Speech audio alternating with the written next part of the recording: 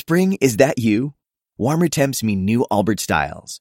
Meet the Superlight Collection, the lightest ever shoes from Allbirds, now in fresh colors. These must-have travel shoes have a lighter-than-air feel and barely their fit that made them the most packable shoes ever. That means more comfort and less baggage. Try the Superlight Tree Runner with a cushy foam midsole and breathable eucalyptus fiber upper. Plus, they're comfy right out of the box. So, what can you do in a Superlight shoe? What can't you do is the better question. And because they're super packable, the real question is, where are you taking them?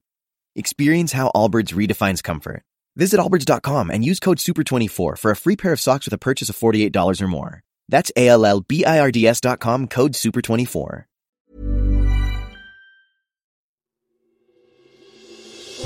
Question of the week from the Naked Scientists.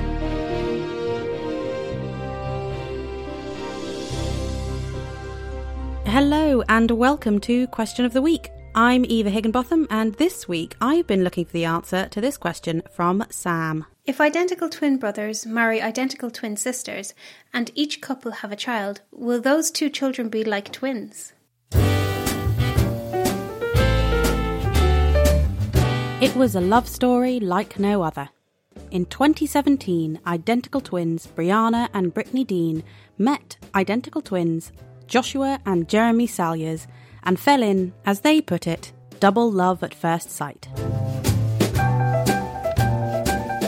The potential for awkward mix-ups aside, the double couples are now married and planning to get pregnant at the same time and raise their children under one roof. But will their children be like twins?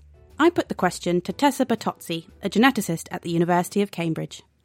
No, the children won't be like twins. But this is still an interesting question from a genetics point of view.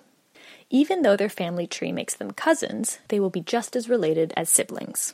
Think of it like this. Identical twins have the exact same DNA. So two sets of identical twins, each having a child, is equivalent to a single couple having two children. In both cases, you end up with two children who share approximately 50% of their DNA. You share about half your DNA with each of your brothers or sisters, but how does that come about? Our DNA is organised into structures called chromosomes, and most people have 23 pairs. We inherit half of them from our biological father and half from our biological mother.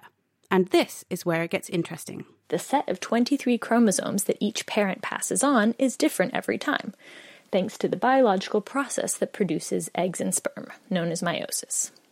There are a couple of reasons for this. Firstly, the pairs of chromosomes, one from mom and one from dad, find each other in the cell and, amazingly, swap portions of their DNA. We call this crossing over. This means, for example, that mom's chromosome 5 now has bits of dad's chromosome 5 too.